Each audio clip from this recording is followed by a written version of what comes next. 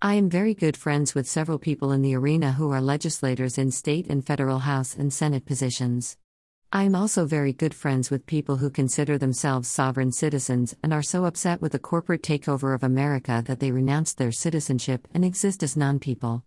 I understand their arguments. They have tried to recruit me to their cause many times, declaring that all the property we own doesn't really belong to us, but to this global corporate cabal, which we have seen emerge out into the open since President Trump was in the White House and was driven out by election fraud in 2020. Based on what we learned from the Maricopa County, Arizona election audit, we can easily say now there is more than enough proof that fraud was committed on such a scale to insert Joe Biden and remove President Trump illegally. This has only fed the argument of those who believe as the sovereign citizens do.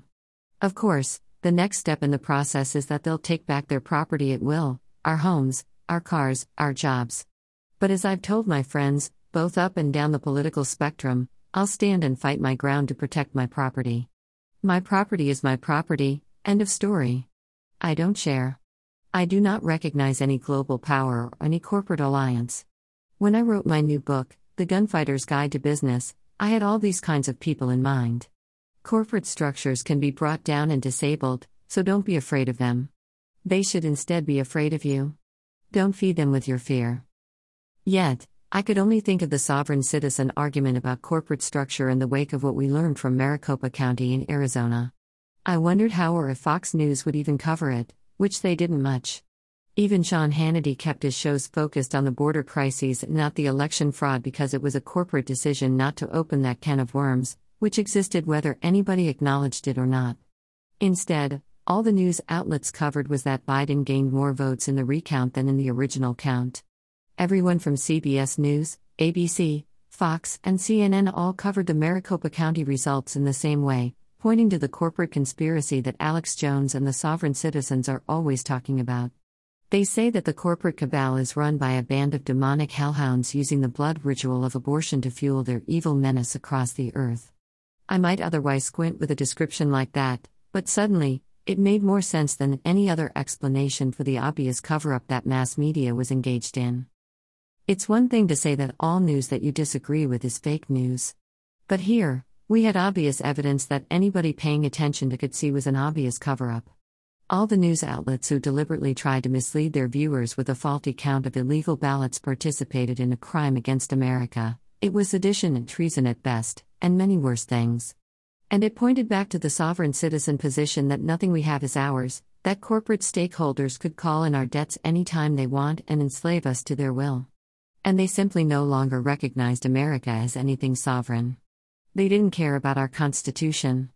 They didn't care about us.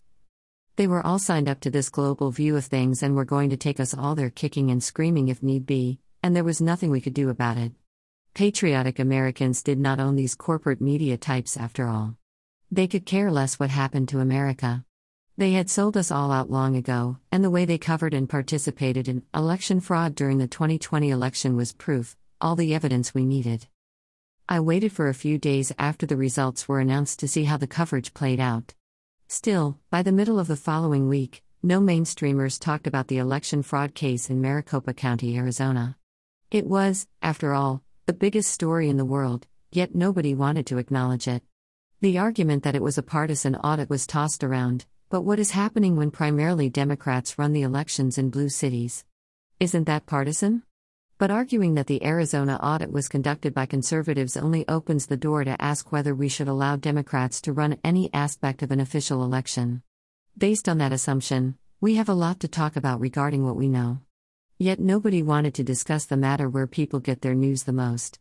Instead, all topics were about getting the jab, about COVID, about the border crises, all of which were problems created by the Biden administration to essentially direct our attention from the real crimes at hand, election fraud that they knowingly participated in to undermine our republic. It's one thing to be angry at the media because they don't cover what we think they should, but election fraud is an issue everyone should be concerned with because there isn't a country without voter integrity. And maybe that's the point.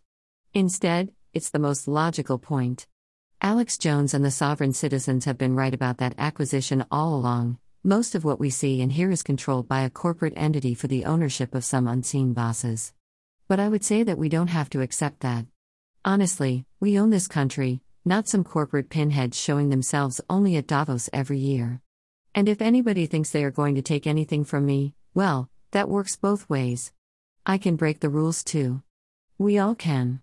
We will not be conquered by many corporate hacks using the rules to steal our country and our wealth while we comply and stay in the lane following the rules they gave us. If they break election law, they deserve to be prosecuted. Because we either have law and order or we don't. What we learned from Maricopa County was extremely valuable.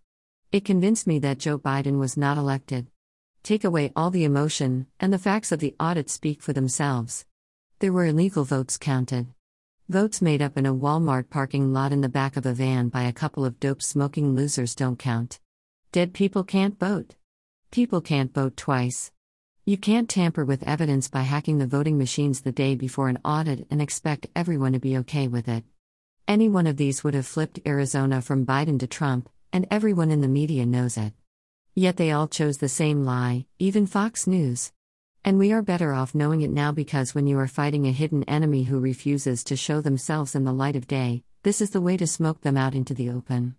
And by doing what they did, they are out in the open. They exist beyond speculation and conspiracy theory.